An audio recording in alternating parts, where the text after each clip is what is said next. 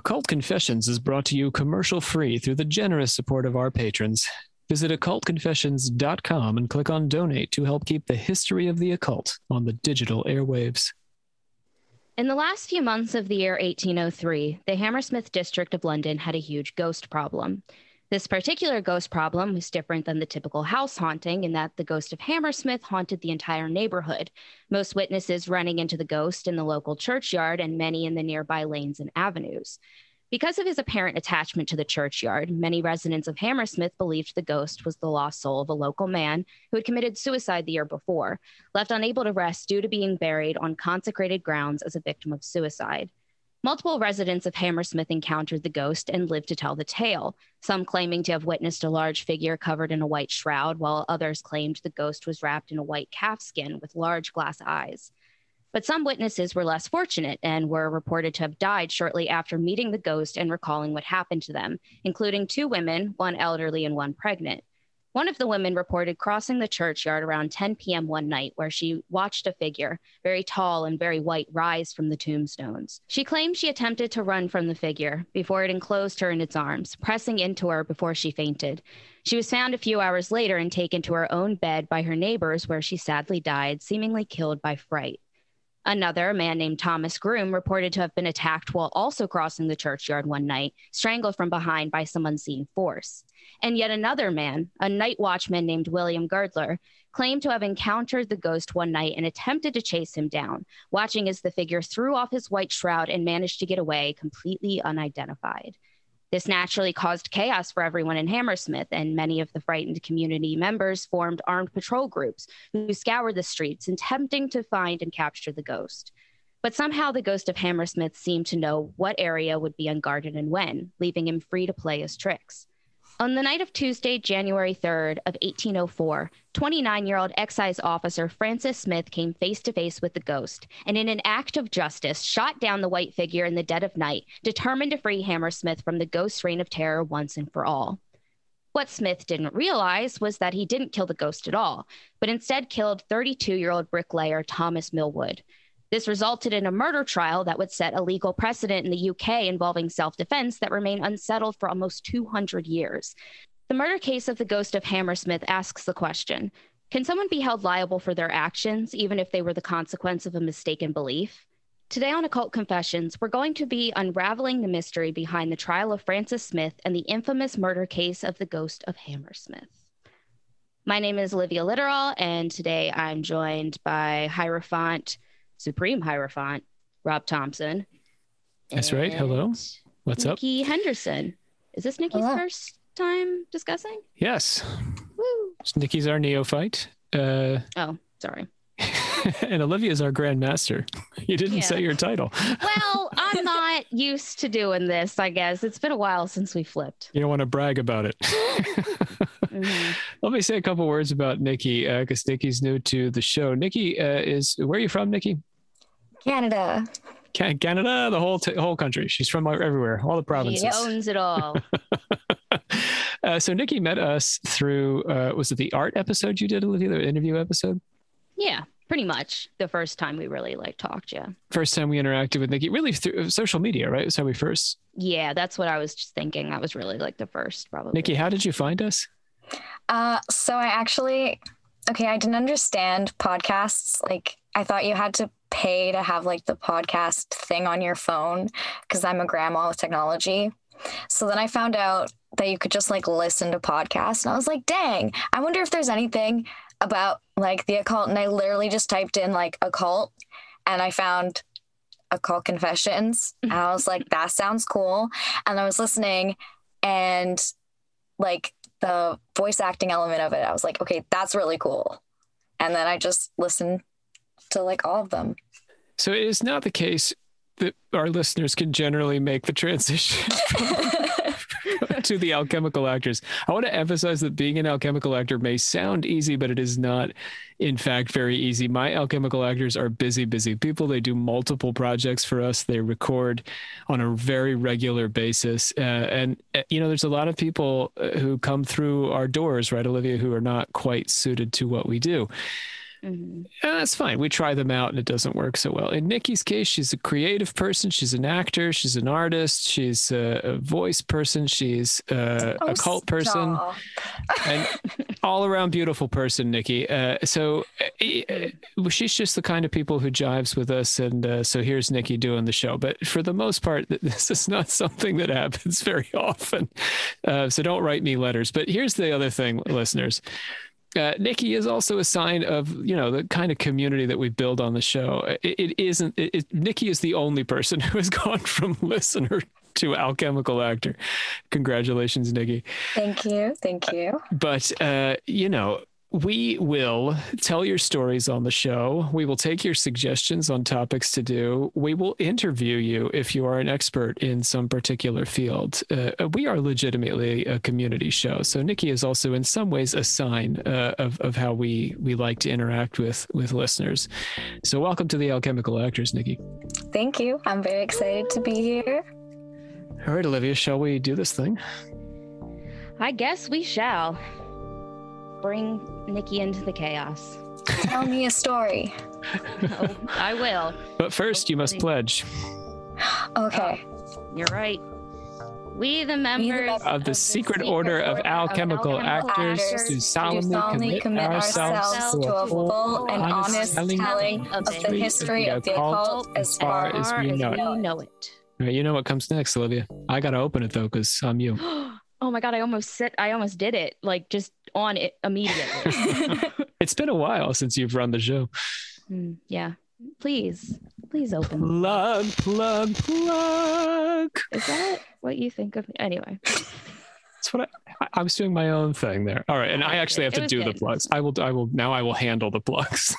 Right. That's why. Okay. It's a little weird. Okay. So here's some things we want you to know about. First of all, Darkpool is coming back. That's another reason why Nikki's hanging out with us today, because Nikki is in the new Darkpool season. Hell yeah, she is. So this is Darkpool 2, the darkening or the poolening. I don't know. Electric pool. No, I was trying to think of the same joke. The dark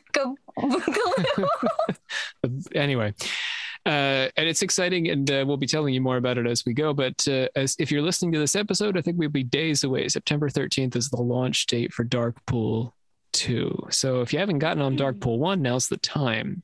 Another thing I want to let everybody know, because we've been away for so long, we're finally back. This is closer to real time, which is generally within a month of episodes posting. Discord is growing. The community on Discord is a wonderful place to hang out. If you don't like the rigmarole of Facebook and Instagram, I totally understand. Discord is a place where you can just connect with like-minded people. And, I've been joining the conversation. Olivia's been joining the conversation. It's great people. Really hard. Yeah. Am I right, Olivia? The vibe is nice.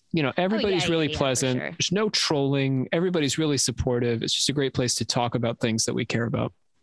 Lots of resource sharing and stuff too. So if you're looking for that. Oh yeah. Books, art, people promoting their own, side stuff that they're doing, indie stuff. Very cool. And before we get into the patrons, I want to say YouTube is coming up, man.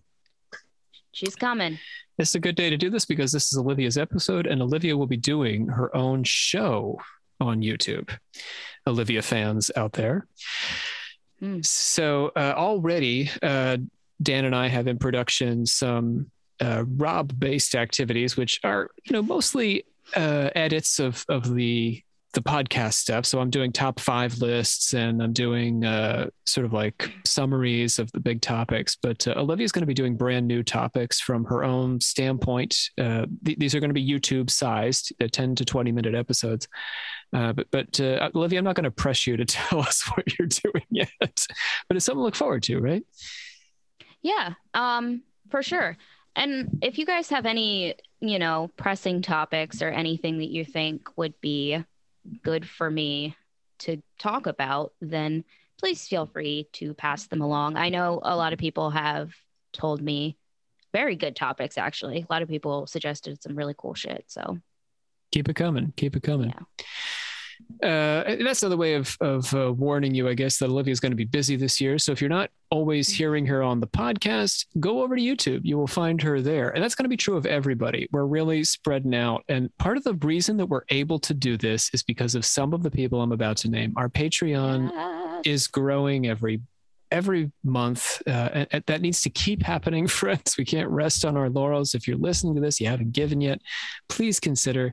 We do the $1 a month thing. We're not, cheap, or I don't know what the word is. We're not expensive, but if you have the means, we go all the way up to $9 a month, and it's just, you're getting bang for your buck here, patrons, because not only are we producing bonus content on Patreon, we're expanding into YouTube. Darkpool is coming back. We are doing, if it wasn't for our patrons, I would just be doing this. I might just be doing this. Maybe I would have quit this by now. So you're getting an expanded Occult Confessions universe, right, Olivia? Yeah, for sure. Let's name those patrons. So let me caveat here. We have so many patrons because we've been gone for a couple of months that I'm only going to do half of our patrons today. And then our next episode, I'll do the other half because I want to make sure that everybody gets a moment. Okay. So starting back from, I guess June, probably, we have Brad and Dr. Ray, Patrick W, Pa2 or PA2, but a lowercase PA, Cheyenne H and Bill, Chris M, JHY, Juan B, Angel, and Axel. And we'll get to the rest of our patrons next time. Thank you all. Woo! And welcome. Thank you. Welcome to the fam. I mean, you were already part of the fam, but now you're like tiered, like you've got a title and shit. So you know how every family has like the inner circle, the favorites. You're in the kitchen. Not clicky. Yeah. We invited you into the kitchen. All right, should I close them up, Olivia, or you have more to say? I don't know. I guess people have been making me feel really warm and fuzzy about Patreon recently. I don't know what else to say about that except for that, but like you told me, I don't know, people are just saying really nice things, and I don't know. Yeah. I appreciate it. I've been having really nice conversations with some of you guys recently, and I just appreciate it. So. Plug. Oh, see, that was pretty reminiscent of me. Okay, I guess we're doing this. Well, you are. Yeah. So I guess I'm going to start with a little bit of a preface. Not a preface, I guess, kind of. I just wanted to touch on a couple of things. So, like, I went back and forth a lot on exactly how I wanted to structure this episode. I decided to the best way to give the most fair, complete telling of the story was to walk through the night that Thomas Millwood was killed by following the testimonies given during the trial of Francis Smith. So the order that I tell the testimonies isn't necessarily the order that they were actually given in the trial document, but I switched things around for the sake of better storytelling, essentially.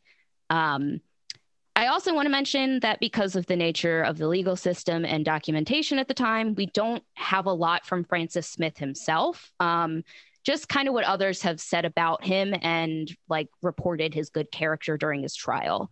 There's one bit that he has that we'll hear eventually. There were also a lot of gossipy articles written about the case at the time, which is a lot of what my sources were. And many of them do frame Smith as kind of more of like a drunken, hell-bent man, like a man hell-bent on becoming a town hero. So I just want to keep that in mind as we go through the story, interpreting different types of historical documents, blah, blah, blah. You all hopefully understand what I'm getting at. So with that, let's dive into exactly what happened on the night of January 3rd, 1804. According to the testimony of Anne Millwood, Thomas Millwood's sister, Thomas visited his parents' house a few minutes past 10 p.m. while waiting for his wife to get off work at a nearby house so she wouldn't have to walk home by herself. What'd she do for a living over there? I don't know. Nothing said, but I'm assuming she was like a housekeeper or something. Sounds like it. Yeah, if she's next door. It was the Smith house. That's all I know. So they had a little more cash. Yeah, so it was pretty close by was the insinuation. Okay. His mother, father, and sister were all getting ready to go to bed, but Anne decided to stay up and talk to her brother while he waited for his wife to get off work. Thomas was dressed in his normal standard work uniform, white linen trousers and a white waistcoat and a white apron, super typical, like standard bricklayer. Sometimes he's referred to as a plasterer, but I guess they're kind of the same thing, essentially. But You use plaster to lay brick. sure. Right. Meanwhile, according to William Girdler's own testimony, he met Smith around 10:30 p.m. while on patrol as a night watchman on the corner of Beaver Lane, not far from an area where the ghost had been spotted before. Do we want any jokes about Beaver Lane, or you good? Nikki, this is all you. What? Just because I'm Canadian, you think I have beaver jokes? Wow. I was thinking more of I it because of mean, your genitals, but sure. That's kind of what I was going. I just didn't know if there's any innuendos anyone wanted to get out now. I think it's toxically masculine of me to make beaver jokes, but you could do it as a Canadian and a woman. I got nothing. All right, Well, she's going to it's out pass. there. We're going to let that beaver lay. Smith told Girdler his plans to search for the ghost, and Girdler agreed to help him after he had cried the hour, which was standard of night watchmen at the time. Nikki's imagining a person weeping. You're just standing on the street corner. It's 11 p.m. Yes, very Maroon 5. That's basically, yeah. So both men basically came up with a code phrase so that they could safely approach each other in the dark lanes at night. One of them would start by saying, "Who comes there?" The other would respond, "Friend," and then the other one would then reply, "Advance friend." So it was like a 3-step system of a code phrase. Anne claimed Thomas and her spoke for a long time until they both heard the watchman call the hour at 11 p.m. Anne told her brother he better hurry so his wife didn't walk home by herself, standing in her doorway as she watched her brother walk down Black Lion Lane. He bid my mother and me good night and went out of the door and shut it. As soon as he was gone, I jumped up and went to the door. As soon as I got to the door, I heard a voice say, "Damn you! Who are you? And what are you? Damn you! I will shoot you!" And whilst they were speaking, the gun went off, and I saw the flash of the fire from the gun. I went from the door and called Thomas as loud as I could, 3 or 4 times, but nobody answered. Not hearing any response from her brother after the sound of the gunshot, Anne ran down the street to find Thomas. I ran out of the door, and when I had got halfway from my father's house to my brother's, I saw my brother laying dead at the gate. I took hold of his right hand and said, "Speak to me." But he could not, for he was quite dead. His head was laying towards me as I went up to him. Girdler claimed to have heard a gunshot go off not long after he had called out the hour at 11 p.m., but said he didn't think anything of it because he heard such frequent gunfire at night, which is essentially a direct quote. And the court definitely questioned that. Like, I'm sure. And Nikki's got questions about that, I think. Well, okay, no, because that could be legit, because someone got shot on my street corner, and I passed, like, it was a whole thing. I came inside, and I told my roommate, I was like, someone just got shot, and she was like, "Oh my God, that was a gunshot I heard." But, like, we hear, like, cars backfiring, or, like, going over potholes or something, or gunfire, like, so often that, like, you don't really think anything about it. That's terrifying to think that someone could actually just be, like, getting shot. Do you know what the murder rate is there in Winnipeg? It's not good, Rob. I was gonna say Canada, I know for at least like at one point there was like a high rate. Yeah, right? we were the murder capital of like Canada. Robert Picton Wow. era. Well, it could be worse. She could be the murder capital of the U.S. Yeah. Where we don't live, Nikki, by the way. No, Although we can drive to Baltimore, which is not the safest place. that is true. Anyhow. This same gunshot. But I guess to touch on the gunshot thing, I think Girdler was basically suggesting that because pretty much everyone had a right to bear arms at this point, that there was frequent gunfire of some sort because I guess it's also near London. I'm not sure exactly, but I think he did mean like he was just used to hearing gunfire, but I really don't know. I don't know the exact rules on this, Olivia, but we are, 1803 or something? It's right turn of the century, right? Yeah, this is, not Victorian era, but before. Yeah, I mean, if we're thinking about the Enlightenment, it was not uncommon for duels to be taking place. They weren't always legal, but, you got to figure people were shooting at each other constantly for whatever reason, for getting insulted. For sure. Minor disagreements.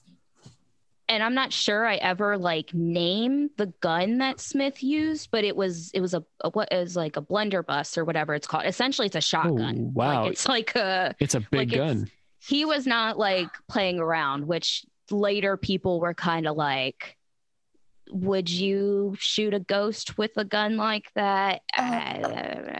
But, or at all. The practicality of that's flawed, but well, maybe like a werewolf or a vampire or something. People were still so superstitious, I think, in a way that this kind of ghost thing, it really did cause such a frenzy. So I feel like people were still more willing to, I guess. I mean, Rob, you know the history better than me, but well, I mean, you see it in the movies too. People shoot at ghosts. It never goes well, but it's sort of like a human response. I mean, across time, that you think you use what you got. The same gunshot that Girdler claims that he heard was also heard by a man named John Locke, who John is Locke? not the philosopher John Locke. Oh, wow. He was very dead. Oh, wow. I had to literally I was like, this John Locke is like a winemaker, but let me do a Google search and make sure our man philosopher was dead. And it's like his died fun nephew in the 1700s. So yeah. But this man, John Locke, he was also a witness during the trial. Locke was approached by Smith, who told him just point blank that he had shot a man who he also believed to be the person pretending to be the ghost of Hammersmith.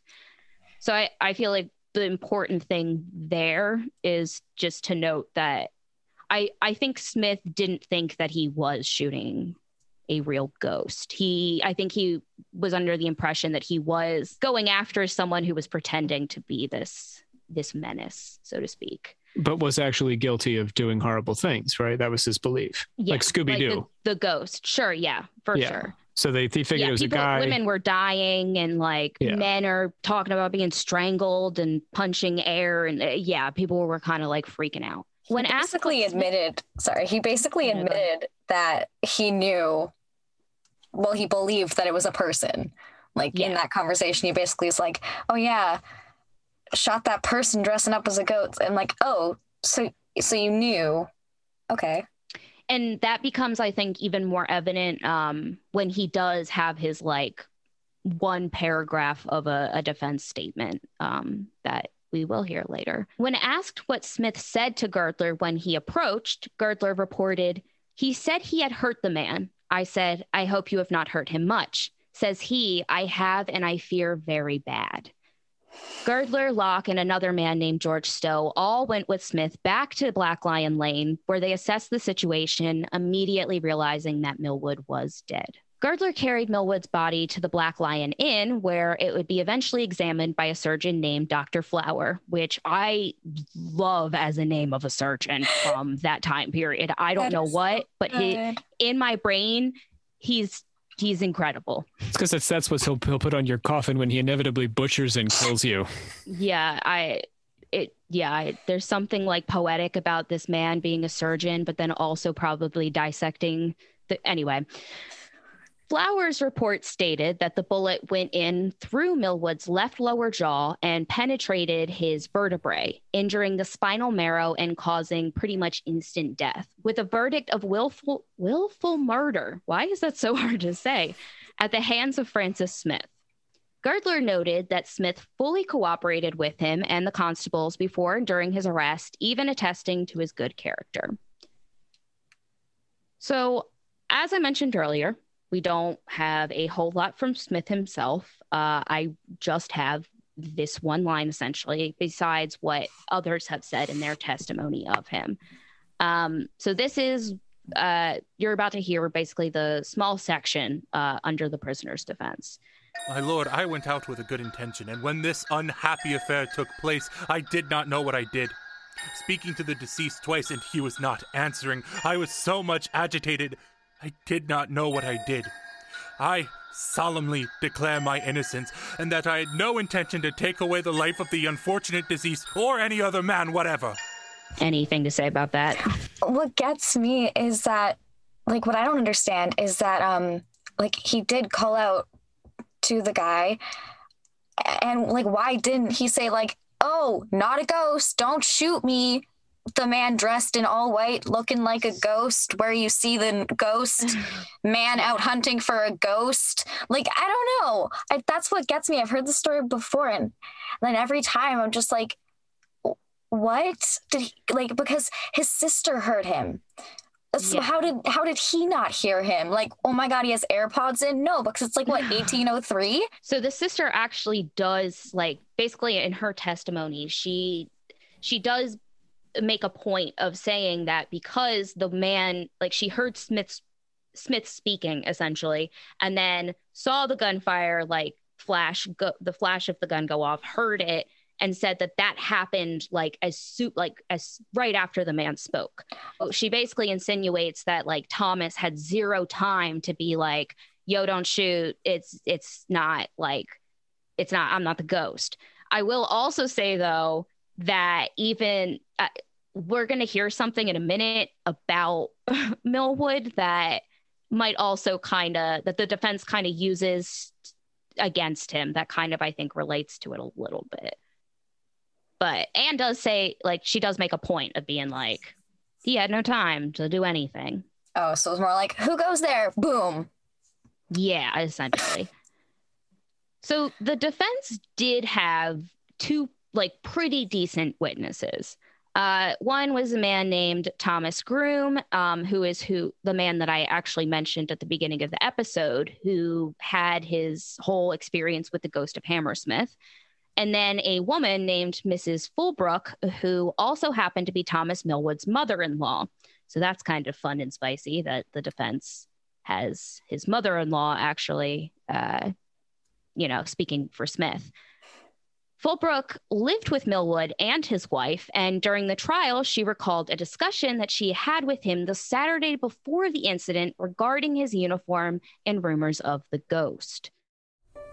On Saturday evening, he and I were at home, for he lived with me, and he said that he'd frightened 2 ladies and a gentleman who were coming along the terrace in a carriage.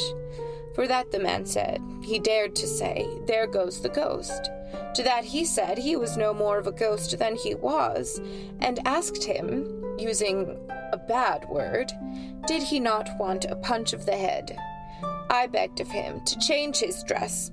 Thomas, says I, as there is a piece of work about the ghost, and your clothes look white, pray, do you not put on your greatcoat, that you may not run into any danger?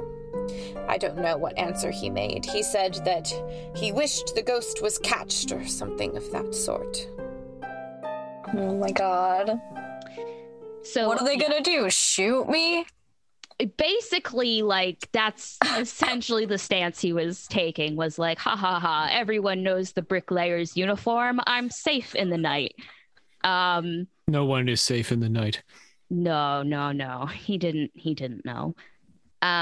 Thomas Groom's testimony recalled his encounter with the figure in the churchyard, claiming, I was going through the churchyard between 8 and 9 o'clock with my jacket under my arm and my hands in my pocket when some person came from behind a tombstone, which there are 4 square in the yard behind me, and caught me fast by the throat with both hands and held me fast. My fellow servant, who was going on before, hearing me scuffle, asked what was the matter. Then, whatever it was gave me a twist round and I saw nothing. I gave a bit of a push out with my fist and felt something soft like a great coat. So, honestly, considering the time period and the case, I feel like the defense really tried their best to do something here. no matter what Groom actually experienced, ghost or not, his testimony is a representation of the fear most of Hammersmith's population was experiencing at the time. And I think the intention here was maybe to like make Smith seem like less irrational for what he did, or more like he had a grounds for self-defense.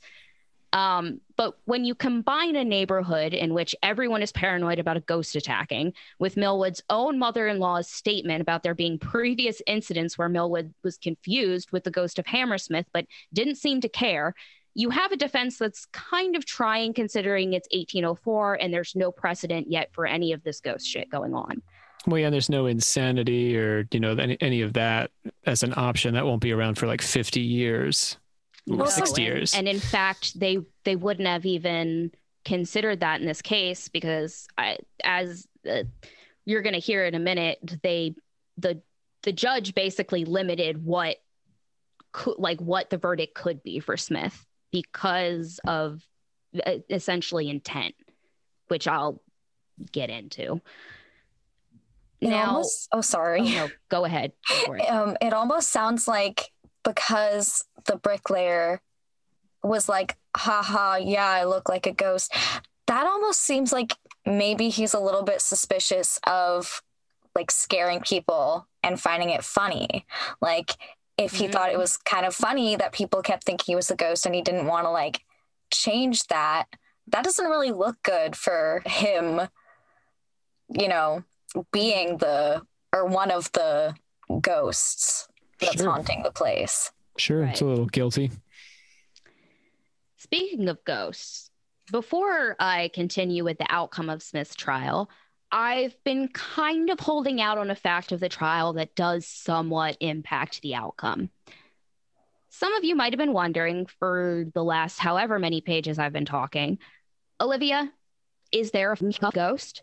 Is this episode even about ghosts? When is Rob writing episodes about ghosts again? Do you guys, what do you think? Is there a ghost? Is there never been a ghost? Nikki seems to think that Thomas Millwood might secretly be the ghost.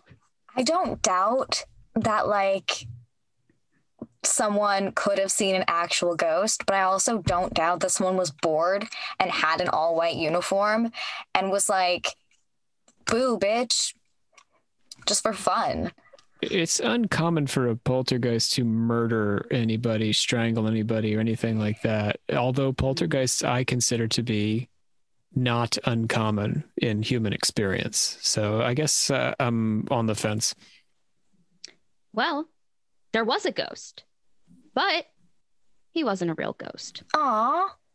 2 days after the shooting happened, an elderly shoemaker in the community named John Graham came forward as the infamous ghost of Hammersmith. Evidently, he claimed he started dressing up like a ghost using a white sheet to freak out his apprentices who had terrorized his children with ghost stories. I know that this sounds like kind of ridiculous to us now, like a man putting on a white sheet, like to scare people as a ghost. But back when people couldn't be buried in a casket, they would often be buried in a white sheet. So a man wearing a white sheet in a dark alleyway is actually some like really scary shit back then. Is that where that comes from? It's a shroud, basically. It's a stand-in for a shroud. I mean, when my kid was a ghost for Halloween, and she basically was wearing a shroud and white face paint. Right, which is why earlier he was literally described as, like, the ghost was described as wearing a white shroud. Like, yeah, that's all it is. Yeah, so he actually did turn himself in. But they didn't really know what to do with him legally. Like, if they didn't know what to do with Smith, like, I'm about to, like, get into like the real complications of like what to do with Smith, but they like definitely didn't know what to do with Graham, basically because they don't know what to do with him legally. There's no record of any kind of punishment ever actually happening to him. He basically was just let out on bail, is essentially like what the text says. So just don't do it again, okay? Impersonating a dead person. Can we just talk about how this elderly shoemaker was somehow like nimbly like outrunning the watchmen and like all of these armed patrol? Like he memorized the streets and was just like running the like what? He's the most agile, like I don't know how old he was, but they made him sound like. I like to imagine that he came out. Yeah, that he came out like really old and was like, "I'm the ghost, but I'm not dead yet. I'm just really old." He's got good shoes. That's why he's so quick. Oh, that is true. He's got the best shoes in town. So they're both quiet and comfortable, and allow him to go in and out of windows. Maybe he's buff. Makes you wonder what the kids thought, like what his children thought afterwards. Were they like, "You're so cool, Dad," or were they like, "Dad, you're embarrassing. You embarrassed me for the whole town." I'm sure it's the second one. You have to come forward and tell them it was you, Dad. Like, come on. Right. Like, I'm gonna be the ghost's kids now. Oh man. So Smith had initially entered the trial with a plea of not guilty, even though he admitted to firing the shot that killed Millwood, which is basically what he said in his, the prisoner's defense statement, is that he was pleading not guilty. However, the chief judge of the trial, known as the Lord Chief Baron, claimed that the only verdicts optional in Smith's case were either murder or a total acquittal from want of evidence. He explained that murder was an intent to kill that required malice, but didn't require you to know the person that you're killing. So the example that he basically gives for this is that you can shoot a gun into a room of strangers intending to kill one person, and you might just kill one person. Or you might accidentally kill someone else, but either way, you still had malice. Malice was involved, and this is just the same as it was in Smith's case. The Lord Chief Baron also pointed out that Smith wasn't acting in self-defense, but also didn't shoot Millwood by accident, plus Millwood wasn't even committing any kind of offense to begin with. And even if Smith had shot John Graham himself, fully convinced he was a ghost, he still wouldn't have had any grounds to shoot and kill Graham, who was at best committing a misdemeanor punishable by a small fine. The jury eventually returned with a verdict of guilty of manslaughter, which the chief judge refused to accept, because you can do that. The Lord Chief Baron declared that if the jury believed the evidence presented were facts, murder was the only reasonable verdict due to Smith's intent. Even when it comes to civil processes at the time, an officer of justice, law enforcement, only had the right to use a deadly weapon to apprehend a suspect. If they killed said suspect using a deadly weapon, it was considered murder, which is an insane concept, isn't it, America? Shocking. Wow. I don't know if it's still like that in England, by the way, but that's how it was back then. So they used that even to say, like, even as an excise officer, which is like basically like you're there to enforce taxes, is like what I gathered from what an excise officer is. I don't know if Rob, you know more about that, but about excise officers. Yeah, I don't know if you've ever come across. I never had seen that before, and I looked it up, and I think it basically was saying like it had to do with like taxes, like enforcing taxes. Okay, so tax collector. But like you're an officer, so well, you are an officer of the state. I mean, we wouldn't want tax collectors to be. I mean, this is throughout history. Tax collectors are protected, sort of like postal service workers are protected. If you kill a postal service worker, or it's a federal crime, tax collectors are the same thing, because you don't want to see that bastard when he comes to your door. So people were often mad. So you had to give him a little extra legal status. The jury reconsidered and came back with a verdict of guilty of murder, because I guess when you either have murder or you just completely get off altogether, you go with murder. Well, the Brits continue to be anti-gun, I mean, especially compared to us, but they don't have guns nearly to the degree that we do in the U.S. Mm-hmm. Francis Smith was sentenced to hang and his body to be dissected for science, hopefully by Mr. Flower. The Lord Chief Baron, however, knew everyone was obsessed with the case. Like it was a hot case, and a lot of people were like super in defense of Smith. So he basically referred his case to the Crown and His Majesty himself. It was a George, guys. I don't know which one. Leave me alone. It doesn't matter. I don't think he did that much, because I don't know which one it was.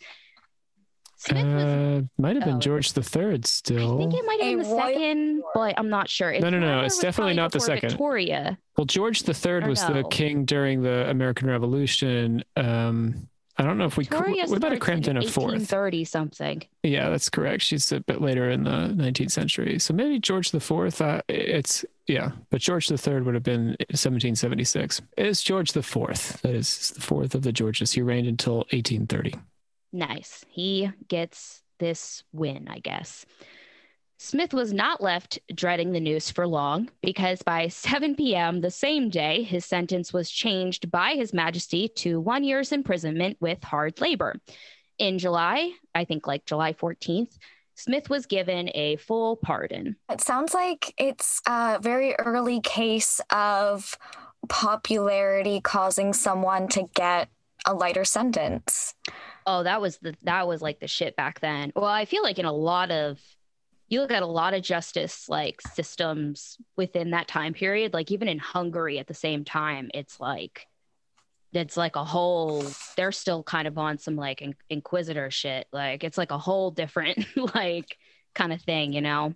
And even now, I feel like there's definitely still prejudice with what, you know, celebrities, what minor crimes they could commit and get away with. And it's just crazy. Or major ones, sometimes major ones. Yeah. I was about to say, we could be throwing out, I feel like even something like YouTube is just like a trash fire where there's all these people who should be criminally charged with multiple things who are somehow getting away with not getting charged with anything because they have a platform. But that's that's a tangent. And now there's not even ghosts anymore. Come on. Used to be cool. The U.S., O.J. Simpson certainly comes to mind, but... Oh my God, don't even get me started on O.J. Simpson. I have gone down such a rabbit hole with that case. I'm talking days of research. Anyway, continue. My grandmother watched the whole thing in the 90s. She watched the entire thing on TV. I would have. She didn't miss a minute of it. I mean, that was a long affair, but I mean, the racial component of that complicates saying that just his celebrity was the reason that the jury made its decision. It was a very complicated trial, but anyway. So while this ghost story did have a somewhat happy ending, the legal aftermath is a huge part of like what first intrigued me about the case to begin with. It exposed a total lack of legal defense when it comes to cases where an individual thinks they're acting in good faith and use violence when they thought necessary, even though they completely misread a situation. The idea of whether or not to act on a mistaken belief continued to be a legal issue until it was finally settled at the Court of Appeal in 1984, which is like 180 something years later, with the case of R.V. Williams Gladstone. Essentially, during this case, a man named Gladstone Williams had witnessed one man dragging another younger man violently down the street while the latter called for help. Williams thought an assault was taking place and attacked who he thought was the assailant, but was actually attempting to detain the younger man who was the real offender. I think he was like a thief who was like stealing from the guy's store or something. Williams was convicted of England's version of aggravated assault because it was like way longer and way weird. It was like something, I can't remember even what it was, but it was very strange. I don't know if it's still worded that way, but weird. Oh, you mean the crime? The name of the crime was not aggravated assault. It's something extensive. Yeah, it's like way longer. It's like 6 words. It's like a whole thing. But essentially, it's like U.S.'s version of aggravated assault. Handily molested with sundry objects. Kind of is like what it is. It's like really bizarre. But basically, he was convicted of aggravated assault before the appeal was allowed, and then later they removed his conviction. The appeal established that a mistake of fact can be used successfully as a defense, regardless of how reasonable or not the belief is, and was ultimately written into law in the Criminal Justice and Immigration Act of 2008, Section 76. So that's that. A mistake of fact. This is making me think, I mean, I hate to get back to racial politics in the U.S., but it makes me think of the stand your ground laws. I mean, isn't that essentially a person who, in the Trayvon Martin case, this is a person who believed, but because I think of prejudice, but sundry other things, that, you know, Trayvon Martin was a threat, so he could make this defense, right? And that is really interesting. And I wonder, like, because this is England. So I wonder for us, and I didn't even think about looking this up, which now I definitely need to, but I wonder for America, like in the US, is do we have a similar law, or is it? Well, stand your ground is state by state. I mean, I don't think we have a stand your ground in Maryland, but certainly they do in Florida. And it's generally considered to be a racist law because it's often Right. used against minorities. I guess that's why I'm like, is there like something that's actually like, like, I don't know. So this would be a mistake of Interesting. fact. If you accidentally think a person is a murderer or out to murder you, that's a justification. The like murder trial of Francis Smith and like the ghost of Hammersmith is something that like was referenced like throughout that like 180, 200 years on any of the like cases of self-defense that were anything like it. Like it was used as a reference because it's like a precedent, but it was like an unsettled kind of precedent. So it wasn't until I think like something super specific that was pretty much the same, just without, the ghost thing. I think it took that happening to kind of be like, oh, okay, like, let me do that. But It really speaks to the time, that 1800, I guess, that a Mhm. ghost, like you're saying, a ghost today, we would not say, ah, yes, you thought it was a ghost. How very reasonable. But in 1800, Yeah. we would say, yes, of course, there's possibly a ghost. Who knows? But I that's almost like, oh, sorry, Nikki. it's go ahead. post Newton. I mean, to me, it's considered age of reason, the 19th century. But Mhm. the ghost belief persists. Ghost belief persists right now. I would not be surprised if an incident like this could conceivably happen in the 21st century. If enough people in a one area have similar beliefs and one person experiences something and it can have an effect to grow. So of course they believed it was a ghost, and like if there was a man in a sheet standing and then one person saw him and told that person they saw him, the place is haunted. Nikki, that puts me in mind of a thing my wife was telling me the other day, and I don't want to get into the details of this because it's such a sad story, but there's a man who killed his children. Did you come across this, Olivia? Because he believed that his wife was a serpent person and that the children were serpent people. Oh, Which is it the Drove to Mexico. He's a California guy. Drove to Mexico very recently, like the last few days. Oh, Well, you have to look that up. But we're talking about a 21st century version of the ghost, the serpent, the reptilian or whatever.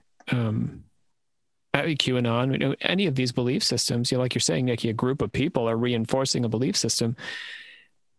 They're no more or less valid than the notion of a ghost. Of course, on this podcast, 100 episodes deep, I'd say a ghost is more reasonable than most of what you'll catch on yeah. 8kun. But, what can you do?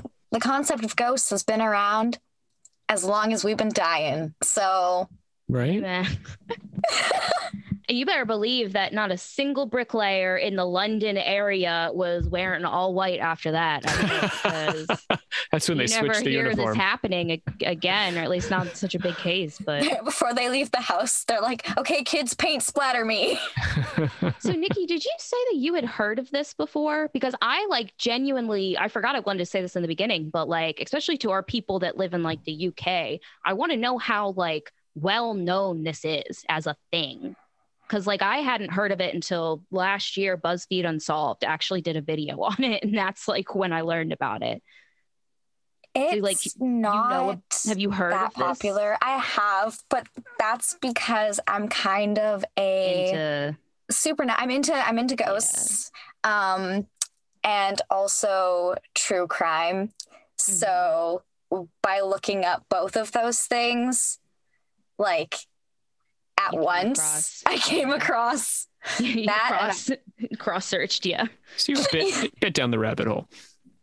Yes. And I just thought it was so crazy that they're like, there's a ghost in this town. Everybody grab your shotguns. We're going to get this bastard. Yeah. I mean, especially the blunderbuss, we could have left that one at home, probably, Oh my God. The names in this are insane. You have the Dr. Flower or whatever, and the blunderbuss, and the there's just so many names that make it sound like a cartoon.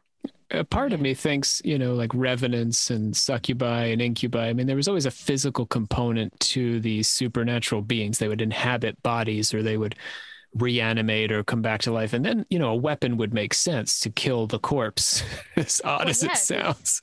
Because they described, like, the people knew, like, they described the ghost, like, people who believed in the ghost would describe it as, like, appearing in flesh and blood, because there were so many people that said they had physical experiences with it. Even Girdler, who was like, oh yes, like, he threw off the shroud and, like, he saw this, like, figure run away, but they still were like, but it's a ghost, which I think is, like, this interesting, like, distinction that they were willing to be like, yes, a ghost can be flesh and blood. But I think, like, now what we consider a ghost is, like, like this see-through apparition that just, like, dissipates if you walk through it. It's just like one with the air. Like, I feel like it's like a very different. So, like, I wonder if that also, like, well, you said that someone saw, like, the description of him was like him, like, rising from a grave. Yeah, like, so that's like an early form of zombies. Like, they're like the dead rising. Yeah. And in that case, okay, maybe shoot him. And for sure, because of the, him being in the white shroud and it being like, it is kind of like a zombie, it's someone like a ghost, like someone coming back to life. But then it also, like, I feel like I kind of glossed over the fact that, the poor guy that the year before had committed suicide that got, like, wrapped into being this ghost just because of this idea of, like, oh, like, he was buried in the churchyard, but he shouldn't have been because he was a suicide, which then I don't know why they still buried him in the church, like the churchyard. If that's the problem with it. No one all the sources say that they all blamed this one man, unfortunately had, like, slit his throat the year before, and that he was buried in the churchyard, and that they thought that's why his soul was unable to rest, is because of, people who kill themselves aren't supposed to be buried on, Catholic grounds. But some people still think like that, and it's really messed up. It is super messed up. But I do feel kind of bad that that poor man he did get roped into being, people thought this man was the ghost. Obviously had a hard enough life anyway, and then tries to, in death, they're like, hey, blame that guy. Yeah, so Hammersmith, if you're still an area, a town, I feel like you owe a formal apology to this poor unnamed man. Give him a monument or something. Yeah, just give him a street. Well, I don't know what his name is, though. No one ever said his name, for as infamous as apparently he was, or not infamous, but, people knew about him. I don't know. It was probably something ridiculous and cartoon sounding, like. Yes, to fit the town of Hammersmith. Open up that order of confessors, Rob. Open that bitch up. We're going to gong on in. We got so many reviews to talk about here. Now, here's the thing, friends. Podchaser. Am I right? Podchaser. This is a new thing. This is the IMDb of podcasts. So it is a way to know, like, about podcasts that you like, and to get to know other podcasts, and, like, you can know what podcasts we guest on, and it's like IMDb. Like, oh, that guy, what movies is he in? So we do have folks. We're taking over Podchaser. The Occult Confessions. We got folks on there reviewing the show. That's what I love about it most, because we have so many folks listening on Spotify, but there's no outlet to review. If you're loving the show, come on over to Podchaser. You got to create an account, but I think it's well worth it.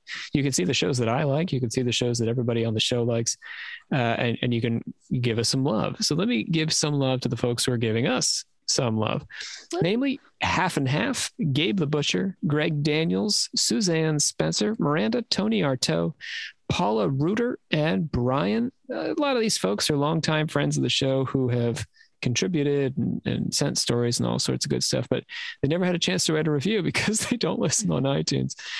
Speaking of iTunes, we want to thank Gaglian Girl, who loves Savannah, and that's delightful. Gaglian Girl, Gaglian. I would say I like the name. It's fun.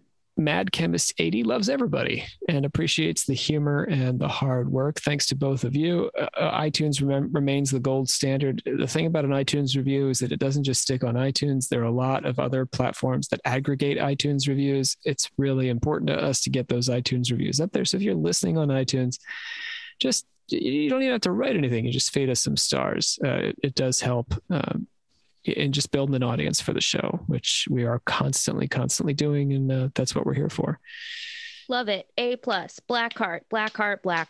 If you don't know what to say.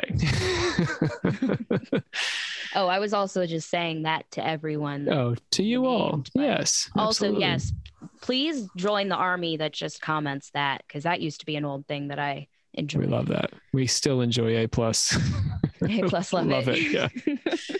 I hereby adjourn and declare closed this meeting of the Secret Order of Alchemical Actors until such time as we get together and do it again. For voices today, we've got Brandon Walls, we have Luke Kinnaman, we've got Lucy Bond, and Aubrey Radford. I do encourage you guys to look at some of these, even the Gosby ones. We've got the Proceedings of the Old Bailey, London Central Criminal Court. That was the main trial resource. The Hammersmith Ghost and the Strange Death of Thomas Millwood, written by Martin Bagoli for crimemagazine.com in 2015.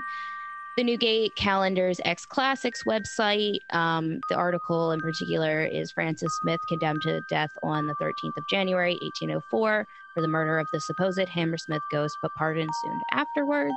And then Kirby's Wonderful and Scientific Museum, or Magazine of Remarkable Characters, Volume 2 by R.S. Kirby in 1804, article about the Hammersmith ghost. Today, joining me, I've got the Supreme Hierophant, Rob Thompson. See ya.